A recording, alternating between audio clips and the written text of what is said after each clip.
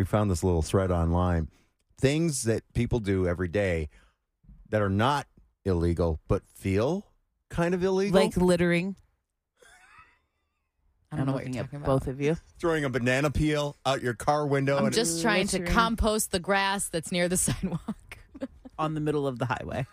Continue. No, I don't do it in the highway. How about this? Walking through a store and leaving without buying anything. Do you ever feel bad? No, sometimes they don't have what I need. I feel awful anytime I do this. Do you really? I hate it. I hate it. I It have makes me feel icky. I don't know Part why. of me is like, carry what I need.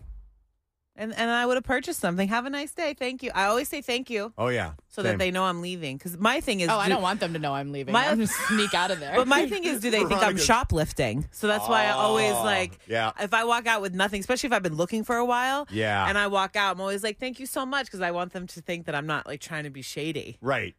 You don't have what I need. Carry what I need and I'll buy something there. There you go. Somebody wrote, holding eye contact with a stranger. Used to get that all the time when I lived in New York and took public transportation. Creepy, creepy, creepy, creepy, creepy. Was the guy ever cute? No, it was never always the the hot creepy ones. dude. It was Yeah. always Yeah, the it's creepy never people. the hot Not even ones. just dudes, just people just wanting to look at you.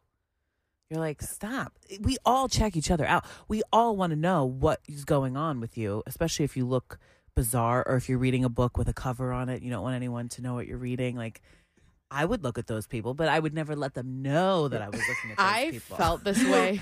In other words, you were more stealth. I was very stealth. Very stealth. I felt this way at the Taylor Swift concert because everybody had such elaborate outfits that I was staring at everyone. I was but actually people want to be looked at in Yeah, that situation. But it's still like weird. Like, why are you staring at me? Because there's like, I was at the bar and I was looking at, I was like, I love all of your guys' outfits. Like, thanks so much. I love yours too. And I was like, people probably think I'm weird because I keep staring at them. And they're like, no, I keep doing it too. But like, that's why you always need to compliment somebody. Yeah. yes, Because yes. if you walk down the Otherwise, you street are creepy. and Yeah. you see someone Yeah. who looks great, number one, it makes their day. And number two, they don't think that you're going to steal their purse from them or their wallet or whatever. Or they don't think that, like, maybe they think their outfit is like out there and like ugly. Like they're staring at me because I'm ugly or my outfit's not very cute. But if you compliment them, it's like, oh, they just like my outfit. I can feel someone staring at me from all angles, from behind me, from the side. I can feel it. I know when someone is staring at me. Yes. I have that ability. That's one of my spidey Oh, I senses. think a lot of people I have think that's that. a woman thing, maybe I too, do because think- I feel yeah. that too. Yeah, just like there's a creeper. Okay, I got a feel question. I got a question for you. Because somebody wrote this on the thread, telling your barber that you don't like the haircut. I've gotten haircuts on many occasions that I did not like, and they get done and they go, "So how's that?" I'm like, "Great, thank you, looks awesome." I will Sending never. your food back. I will never tell. No. I will never tell a hairstylist. Now I may say, "Hey, could you take a little more off the top?" Well, or that's a why little- I disagree, because they could probably try to fix it. So what do? Just never go back? I just don't go back. Yeah, I'm done. That's a way to tell them. Do you, I mean, have you ever It depends gone on to the a stylist and had a relationship. bad? I mean, I've been lucky. For most of my life, I've always had stylists that have been friends, and I've had Yeah. them for a long time. But I think you would have to say something, because maybe they can try to fix it. Or if they're just so terrible, you walk out and you go to somebody else to try to fix it, and you just never go back. I did that. This is actually a couple years ago. I remember we were sitting in the studio one day, and I'm like rubbing the back of my head. I'm like, why is this strand so much longer than that strand? And I just got my hair cut like 2 days before, and I'm like, okay, this is going to drive me nuts. So I went to a different place, same brand place.